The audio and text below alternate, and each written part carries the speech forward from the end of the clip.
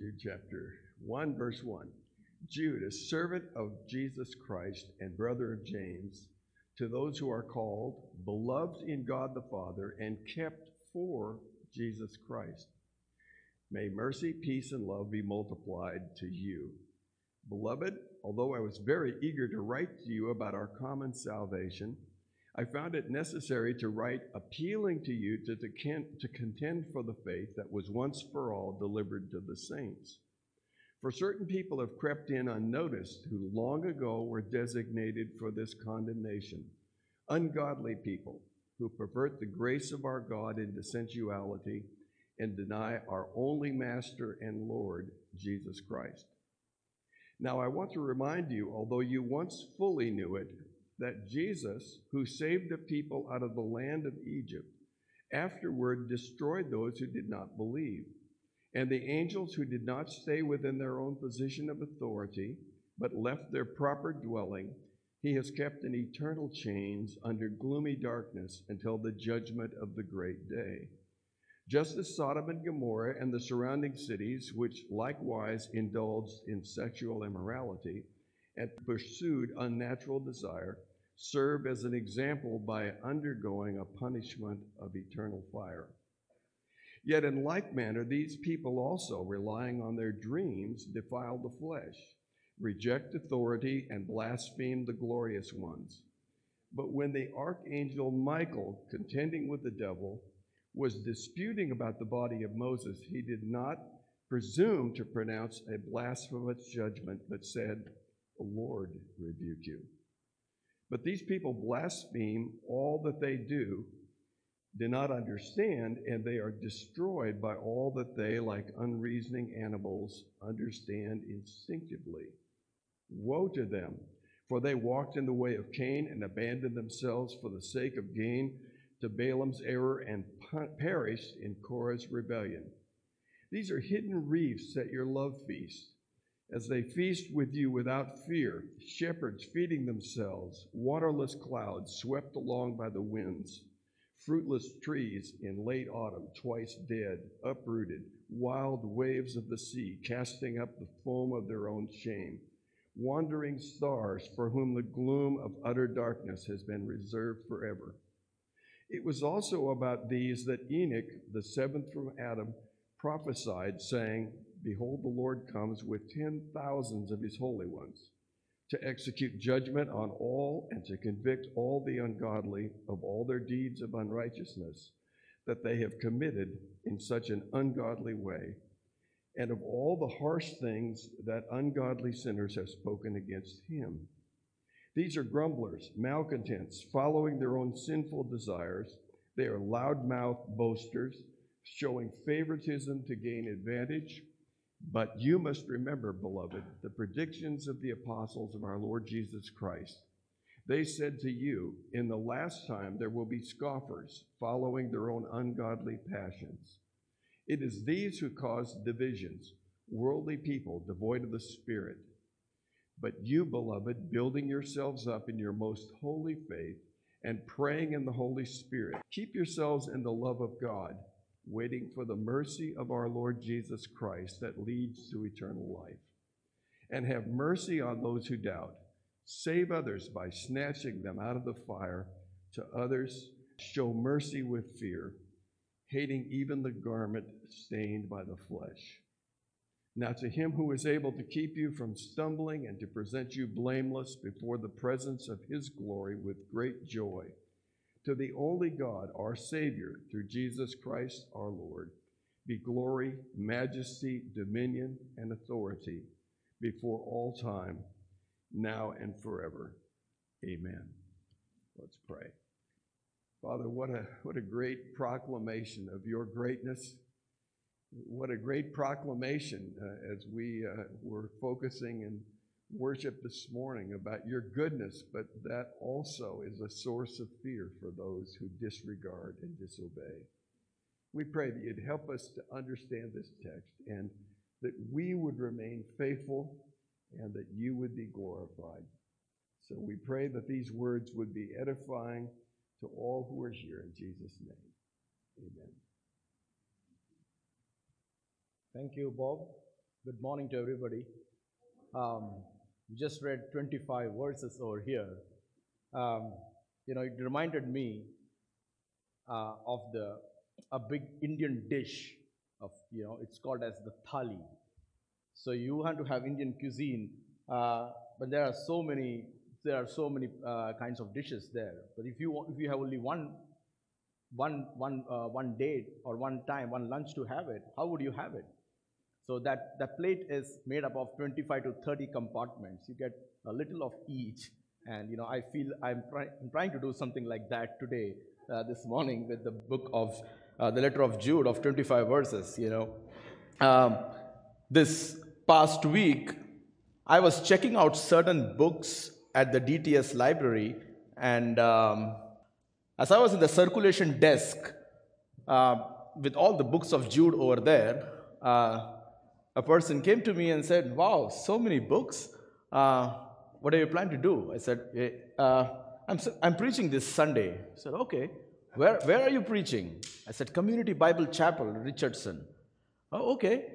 How many people attend that place?" I said, "Maybe I'm not sure. Maybe like in the big Texas standards, it's a small kind of church. Like less than 100 or so."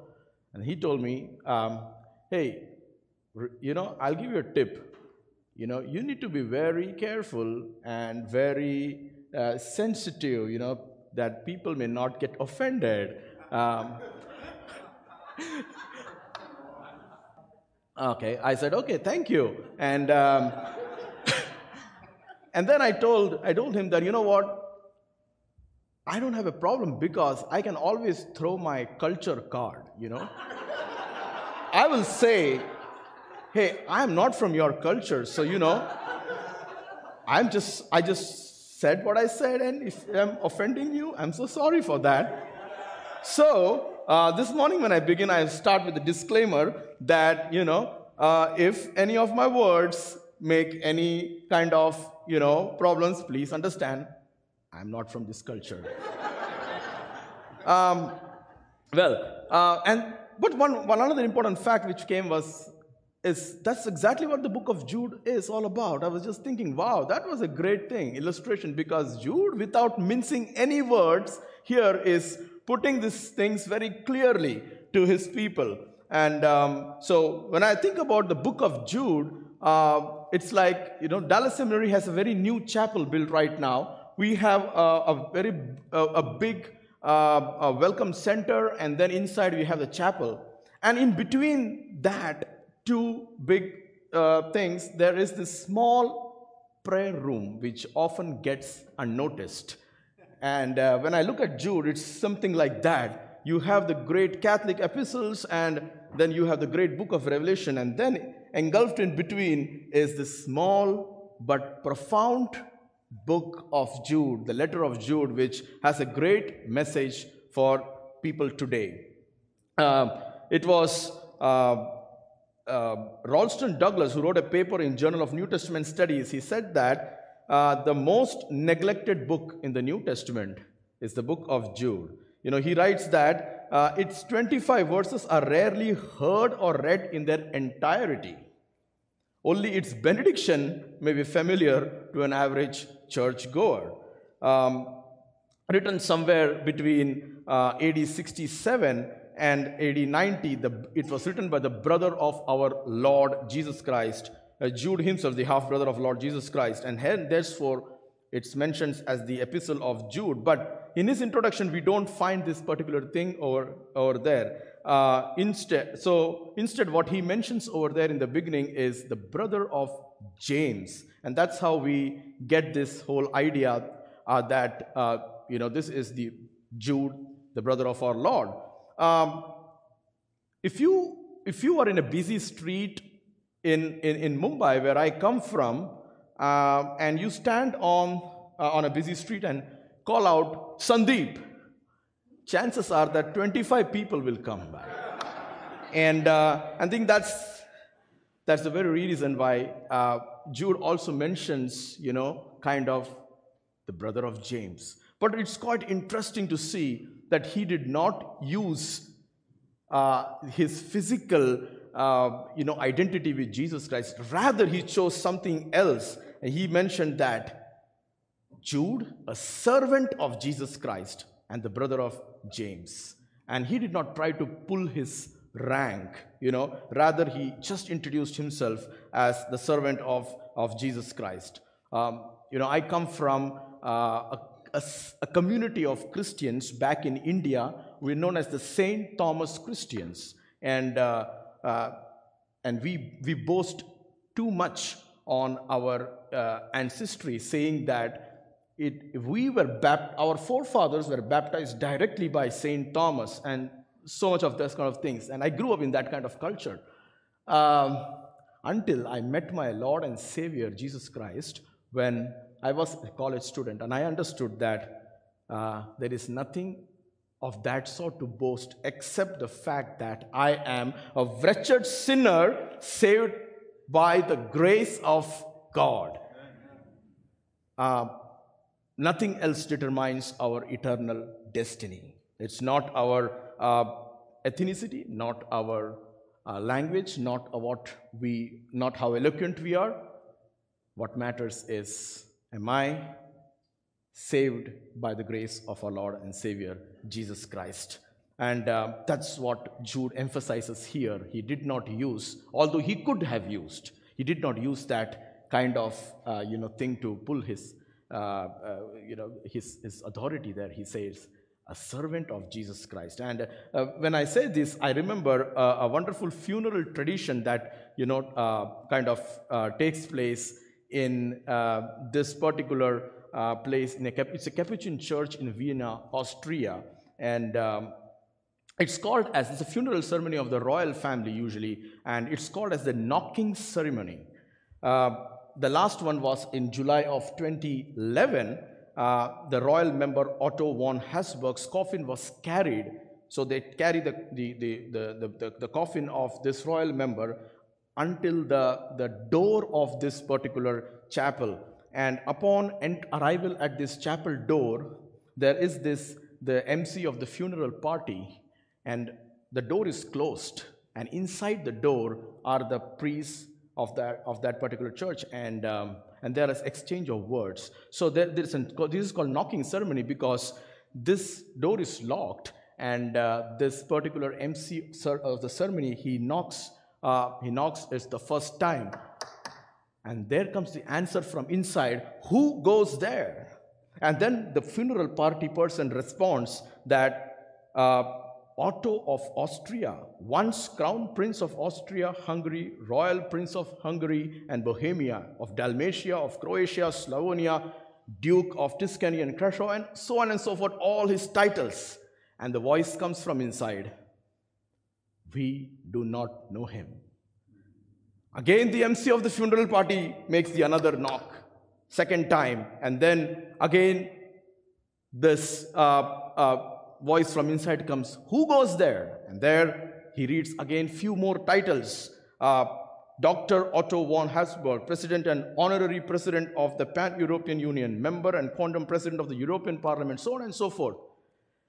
And then this voice comes from inside again. We do not know him. And then there's the third knock. And this time when there's a knock, again comes the voice, who goes here? And this time, the answer is this. Listen to this. Otto, a mortal and sinful man. And to that answer, the reply is inside is, then let him come in. Yes, the gates of heaven open to only one identity, sinner saved by the grace of God. Amen. This is the story of each of us, brothers and sisters. Last 2 weeks, in the opening message here, we were talking about the grace of God. And I was so thrilled sitting there and listening to the stories of the people, of the men who came in front and were telling about how they were saved. What is the story of grace? And that is the beauty of salvation. And that's what Jude was eager to write upon. And that's what he says that his purpose. Beloved, I was very eager to write to you about our common salvation. However, then there is a twist. And then he says that, but I found it necessary to write appealing to you to contend for the faith that was once for all delivered to the saints. So he changes his purpose in between. Jude mentions that he originally wanted to write about salvation, and maybe an urgent crisis has come up in that particular church, for which he has to now write about this particular perversion of grace. So we all are saved by purely grace of God. We come as sinners. To confess to you, I feel I'm the least qualified to stand over here, but it's purely by the grace of God. That's the story of each one of us, purely saved by the grace of God. We come as sinners. God is the one who clothes us with his righteousness, and we have access to him. Otherwise, we do not have access. And at this point of time, so that's the beauty of salvation. But the devil always tries to pervert everything beautiful that God created. From the time we see in the creation, he cannot create anything new. He cannot make anything new. So what he does is he perverts. So there is a perversion of grace that takes place. And that's what Jude is wanting to write over here, and wanting to contend for the faith. And that's the purpose, to contend for the faith. Now, the purpose here we clearly see is to contend, that's in verse 3, to contend for the faith that was once for all delivered to the saints. The NET Bible very nicely puts it, contend earnestly. Contend earnestly. It's an intensive form of struggling, of fighting. It is. The imagery is something like when athletes or the wrestlers, when one wrestler and his opponent is contending against each other. That's the word. The English word we get is a kind of the word of agony, the agonize. So Jude uses this term for the theological and moral conflict between true believers and false teachers. The purpose we see over here is that the first thing we need to see is contend for the faith. So we saw in this particular purpose, what do we understand by content? But what are we contending? We're contending for the faith. The purpose of fighting and struggling in this battle is for the faith. The faith here does not refer to our personal, subjective faith. It doesn't refer to that. But here the faith represents the entirety of the Christian doctrine, the faith that was once for all delivered to the saints, that the saving faith, the content of that, the doctrine, the central doctrine, defending the faith. So according to Jude, defending the faith is a continuous duty of the saints, of the church. Many have sacrificed their lives for this particular faith, which today we have it so easily around us. In the last 2,000 years of the church history, many people have laid down their lives for this faith. The third thing which we see is over here is it says once for all. The first one was contending. The second one, what is contending? For the faith. The third thing over here what we see is once for all. Once for all delivered through Jesus Christ. This is not talking about the believer's subjective faith, but the objective faith that was once for all delivered to the saints. Say, this faith was delivered once for all.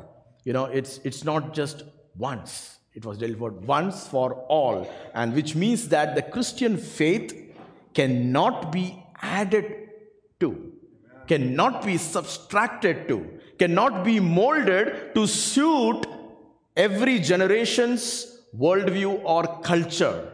This is very important over here. This faith is already delivered. It's done. We do not have the freedom to change it to suit our culture, to suit some culture. No. What we are trying, I understand, we make it relevant to the culture, but don't change it to suit your culture. The doctrines are already settled. And that's what Jude was telling over here. And finally, what he was saying is, in this purpose was, the word is delivered. This faith was delivered, not manufactured. Delivered. It was deposited, given by Jesus Christ to his apostles, through his apostles, and there is no new revelation given now. Making it clear, there is no new revelation that is coming. There is this word, this doctrine, the Christian doctrine is settled once for all. Every generation, every culture can apply these doctrines to to suit that culture, to make it relevant to them. But you do not have the freedom to change it. It was delivered. It was delivered. I'm putting this emphasis more and more because of the modern missiological. We have a lot of models which kind of bring into some kind of syncretism, Christian syncretism. Where you wanted to make relevant, and so you say that, well, Jesus is the Lord for every culture, for everybody. He is not merely a teacher or a guru or just a prophet. A teacher, guru, and prophet can die, but only the Lord is resurrected. And that we need to be very clear about that. About the dangers of syncretism that is happening today amidst us. We are not very far from it. I remember when I say this, I remember in 1947 when India got independence. The leaders of India, they said that, well, we want to be, what we will do is that we will have a mixed economy, which means we will not be capitalist, neither we will be socialist. We will be a mixed economy. We will take the best of capitalism and we will take the best of socialism, and then we will go forward. Syncretism. What ended up was they took the worst of capitalism and the worst of socialism. They're nowhere. Until 1991, we had to open up the economy. So that's the purpose of Jude, to contend for the faith that was once for all delivered to the saints. Now, why should we contend the faith? Why should we contend the faith? It is delivered to the saints as let me just go back to the last one. It was delivered, and it was delivered to the saints. Again, very important. To the saints. Not one denomination or not any seminary. It is delivered to the saints, the people who believe in the Lord and Savior Jesus Christ. Yes, then the next verse he goes on saying, why should we contend the faith? The answer also he mentions over there is, certain persons have crept in unnoticed. And like the way, again, the Net Bible puts it, they say that they have secretly slipped among you. They have got inside the system and they are rotting it. I remember a few months back, we had to do a pest control at our house. We don't know how these pests got in. We did not invite them, certainly not. But I remember maybe in the beginning when we saw one or two, we might have just ignored it. And it grew more and more to a situation that we had to be out and the pests are in the house. And that's what he's saying. Certain persons have crept in unnoticed. And what do? They pervert the grace. There are two things what they do very clearly, which is mentioned here in the next verse 4. They pervert the grace of God. They deny our Master and Lord Jesus Christ. Two things, the perversion of grace. And this is written in the first century. Think about it. We are living the same times. Perversion of grace of God.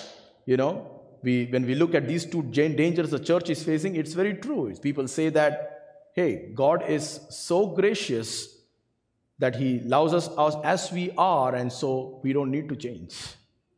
And they continue in the perversion, saying that God loves everybody. And then the others who say that, God is so loving and so wide open. So, Jesus is not the only way to salvation. There are many ways to come to God. And that's again the perversion. So Jude is writing to unmask these misleading teachers and to encourage believers to stand in the purpose of writing this particular letter. Then, the next verse, he gives the examples of perversion and denial of the Lord. Well, how do they do that? And we see from verse 5 to verse 11 in the book of Jude, he gives these examples. He takes these examples from the Old Testament history. He takes it from the events, Old Testament events. He takes Israel's wilderness, unruly angels.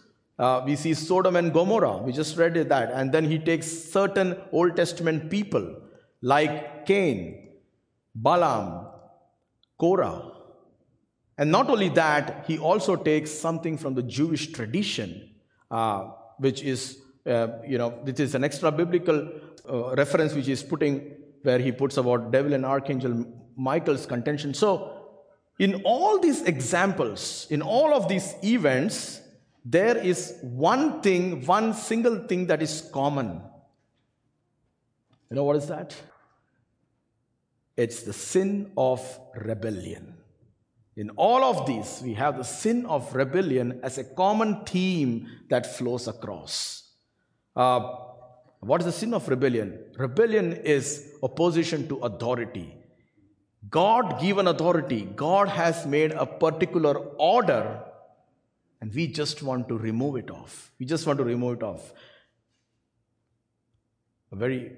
I don't need to elaborate on this. We all know about it. God created human beings. God created humans. Male and female, He created them.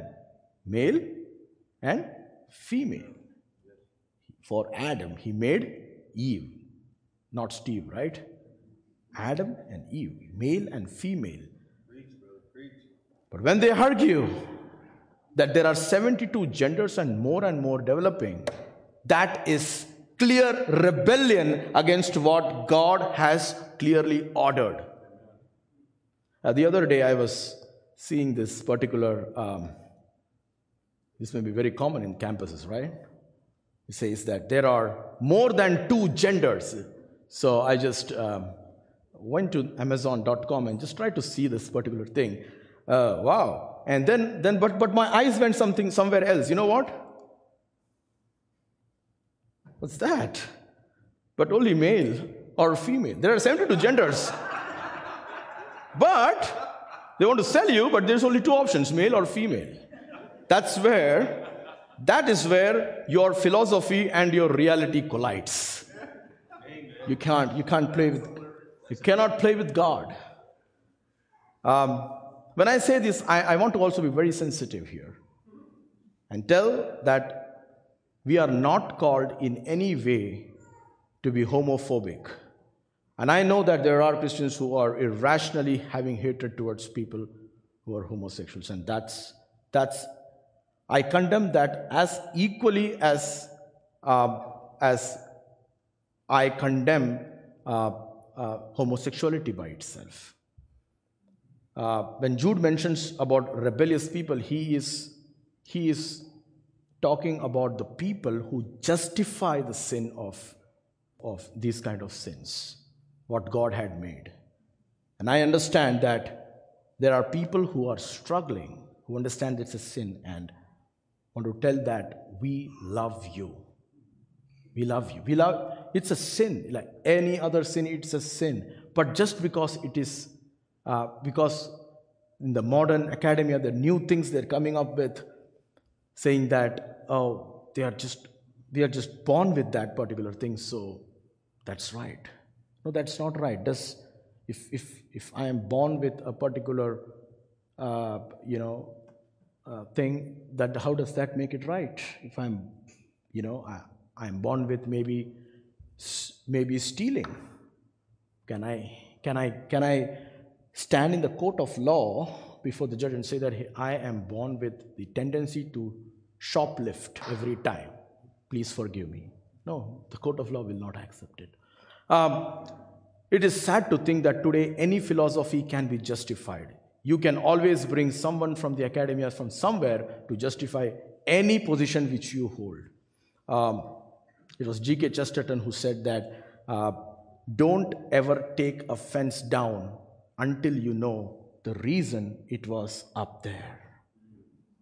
Don't ever take a fence down until you know the reason it was up there. So, and then he gives his imagery.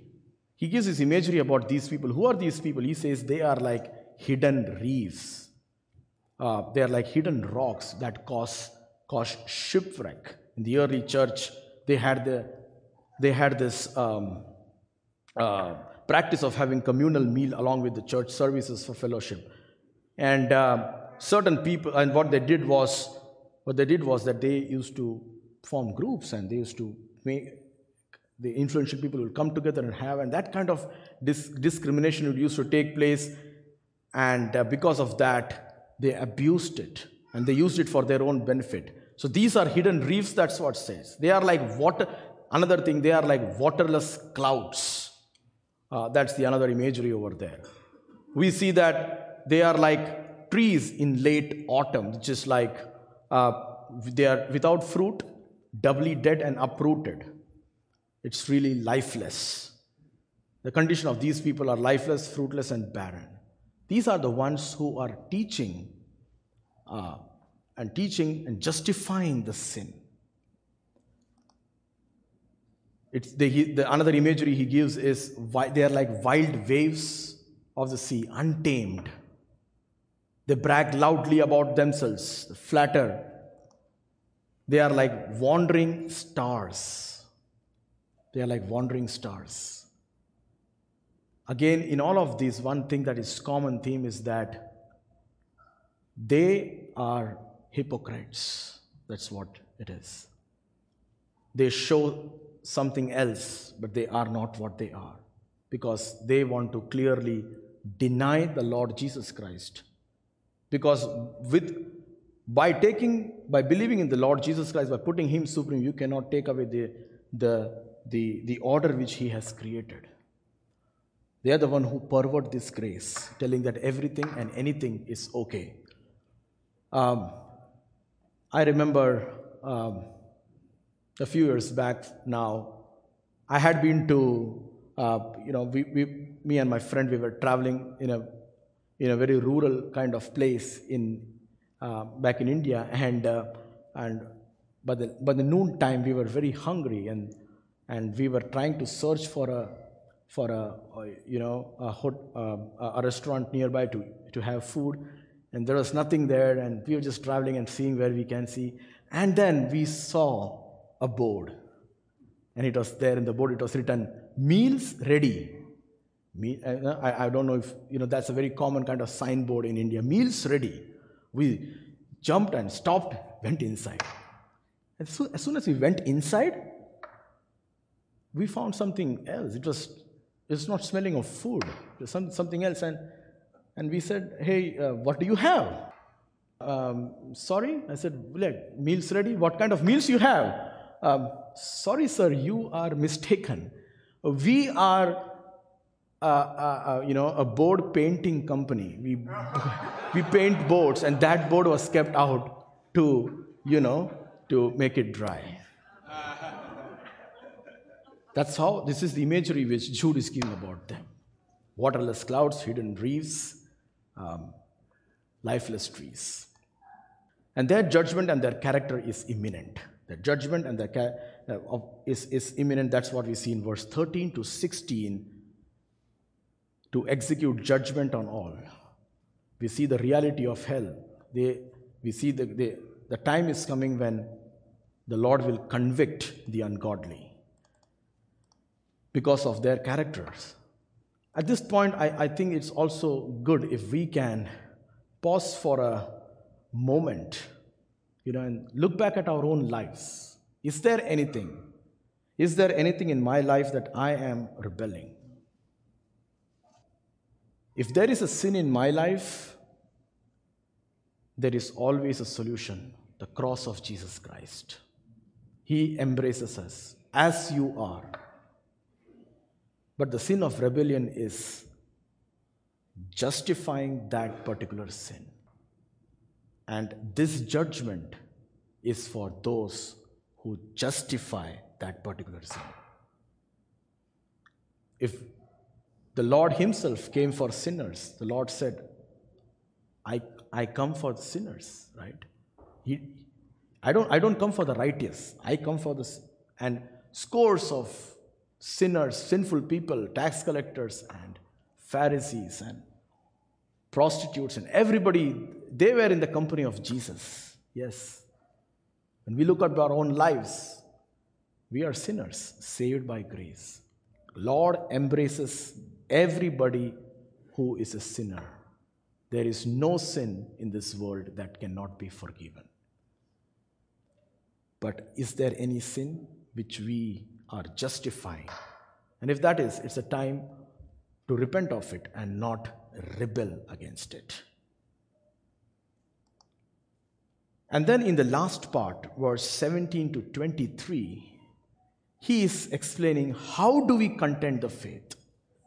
And, if till now you have not listened anything, I would say, here, take these 5 things. There are 5 imperatives, 5 commands in verses 17 to verse 23 that Jude is telling how we can contend our faith. But you must remember, beloved. The first one is in verse 17. You must remember, beloved, the predictions of the apostles of our Lord Jesus Christ. You must remember. That is the first command over there. This particular board, it's a sign in Auschwitz, their museum in Auschwitz, Germany. It says that those who do not remember the past are condemned to repeat it. This is exactly what Jude was doing. You see his whole epistle, he took all the events, he pulled out certain people, he's putting it in front of us. Remember, go back, see, get reminded again and again. That's why we never graduate from studying the scripture, right? Next year, God willingly, I may graduate from Dallas Seminary. What does that mean? Oh, done. I'll take the Bible and put it inside. No. We never graduate from doing that. And so that's what you must remember time and again. That's what you must recall back. That's the first thing. That's the best way to contend the faith. Remembering, David Helms says that remembering history is one of God's best remedies in awakening his church to the task of contending for the faith. The next imperative is in verse 20 and 21. He says that, but you beloved, building yourselves up in the most holy faith and praying in the Holy Spirit, keep yourselves in the love of God, waiting for the mercy of our Lord Jesus Christ that leads to eternal life. The command over here is keep yourselves in the love of God. That's the second way in which we can contend the faith, by keeping ourselves in the love of God. But how do we do that? What is it? There are 3 participles here saying how we can do this particular thing. It says building, praying, and waiting. One thing is again common in all of this is this, that all these 3 is to be done in the context of a community, in the body of believers. And Tom is taking the series on the spiritual gifts. That's what we are learning, right? One body, several members. We cannot do it alone. Building together, we cannot be an individualistic Christian. No, the Lord saved us, of course, individually saved us. But when he saved us individually, he put us together in one body of Christ. And that's why we are to be together, by keeping yourselves in the love of God. The third command over here is how to contend the faith is, it's mentioned, have mercy on those who doubt. And the command here given is, have mercy. We are not to shun people, but show compassion towards them. Some of us come from a very legalistic background, but they think that, God is like an old man, with a stick in his hand, just waiting for you to sin so that he can hit you immediately. God is a gracious God, Have mercy on those who doubt. People, young people especially, among us. There are questions, and let those questions come. Let's not get, immediately judgmental kind of thing towards them. Have mercy on those who doubt. The fourth command given over here is in verse 23. The first part of it says that save others by snatching them out of fire. And the command is save others. There may be others who have gone beyond that doubt. They are gone far ahead in the road of false teaching. They may be ignorant, and they are in the danger of eternal hell. All those who are not, in fact, all those who are not in the Lord Jesus Christ come in this category. We are called to save others. It's our responsibility. I salute the frontline workers who served day and night tirelessly during this pandemic, saving people from dying. But are we also looking at our own selves as those frontline workers saving people from eternal death? Think about it. Very early when I came to know the Lord in my college days, I read the biography of C.T. Studd. C.T. Studd was a cricketer of England. Cricket, by the way, is a game we play in, not only the bird, in India, and, I grew up playing that. And he was a very successful cricketer. In the top of his career, he gave that up to become a missionary. And he wrote down, these were his words: some wish to live within the sound of a chapel bell. I want to run a rescue shop within the yard of hell. And that's what I see. I don't know if you have seen this. Most of you might have seen this particular, a classic movie, Schindler's List.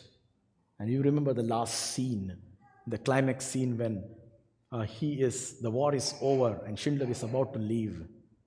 And then the Jewish people of his factory, they come and give him that ring on which it is engraved, one who saves the lives of one saves the life's entirety. And then Schindler is not satisfied. He says, no, I could have done more. He says that, see this car? I could have sold this and got 10 more lives. He looks at his label here and says that, oh, I could have sold this and 2 more people. He valued that kind of thing. That's exactly what Jude is talking about here, is that imagery, is saving others. When we look at people around us, if we just look one step beyond that, where is their eternity? Should that change how we live and how we involve with those people? And the final one is, the fifth one is to show mercy with fear, hating even the garment stained by flesh. And that's the last command. It's similar to the third command, to the third imperative, show mercy. There it was, it's same thing, the show mercy, but here it's with a different dative thing. What does it say here? With a different dative, with fear, hating even the garment stained by flesh. All those of us who are involved in this great ministry of saving people,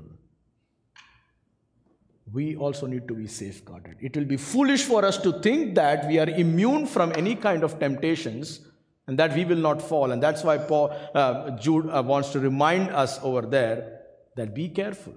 Be careful. I don't need to tell how many well-intended ministers of gospel have fallen into sin they never thought they would ever land into. And so here he says, show mercy with fear. So we saw, what are we taking away from here? These 5 things. Let's pray that the Lord will help us to use these 5 things. You must remember, keep yourselves in the love of God. Have mercy on those who doubt. Save others from the fire. Show mercy with fear. Let's pray. Heavenly Father, help us to always remember your words that were handed down to us through your apostles once for all. Help us to keep ourselves in your love by building ourselves up, by praying in Holy Spirit, and by waiting on you. Help us to have mercy on those who doubt. We thank you for the privilege given us, Lord, to save others, but in doing so, guard our ministry, lest we ourselves may fall. Now to him who is able to keep you from stumbling and to present you blameless before the presence of his glory with great joy, to the one and only God, our Savior, through Jesus Christ our Lord, be glory, majesty, dominion, and authority before all time, now and forever. Amen.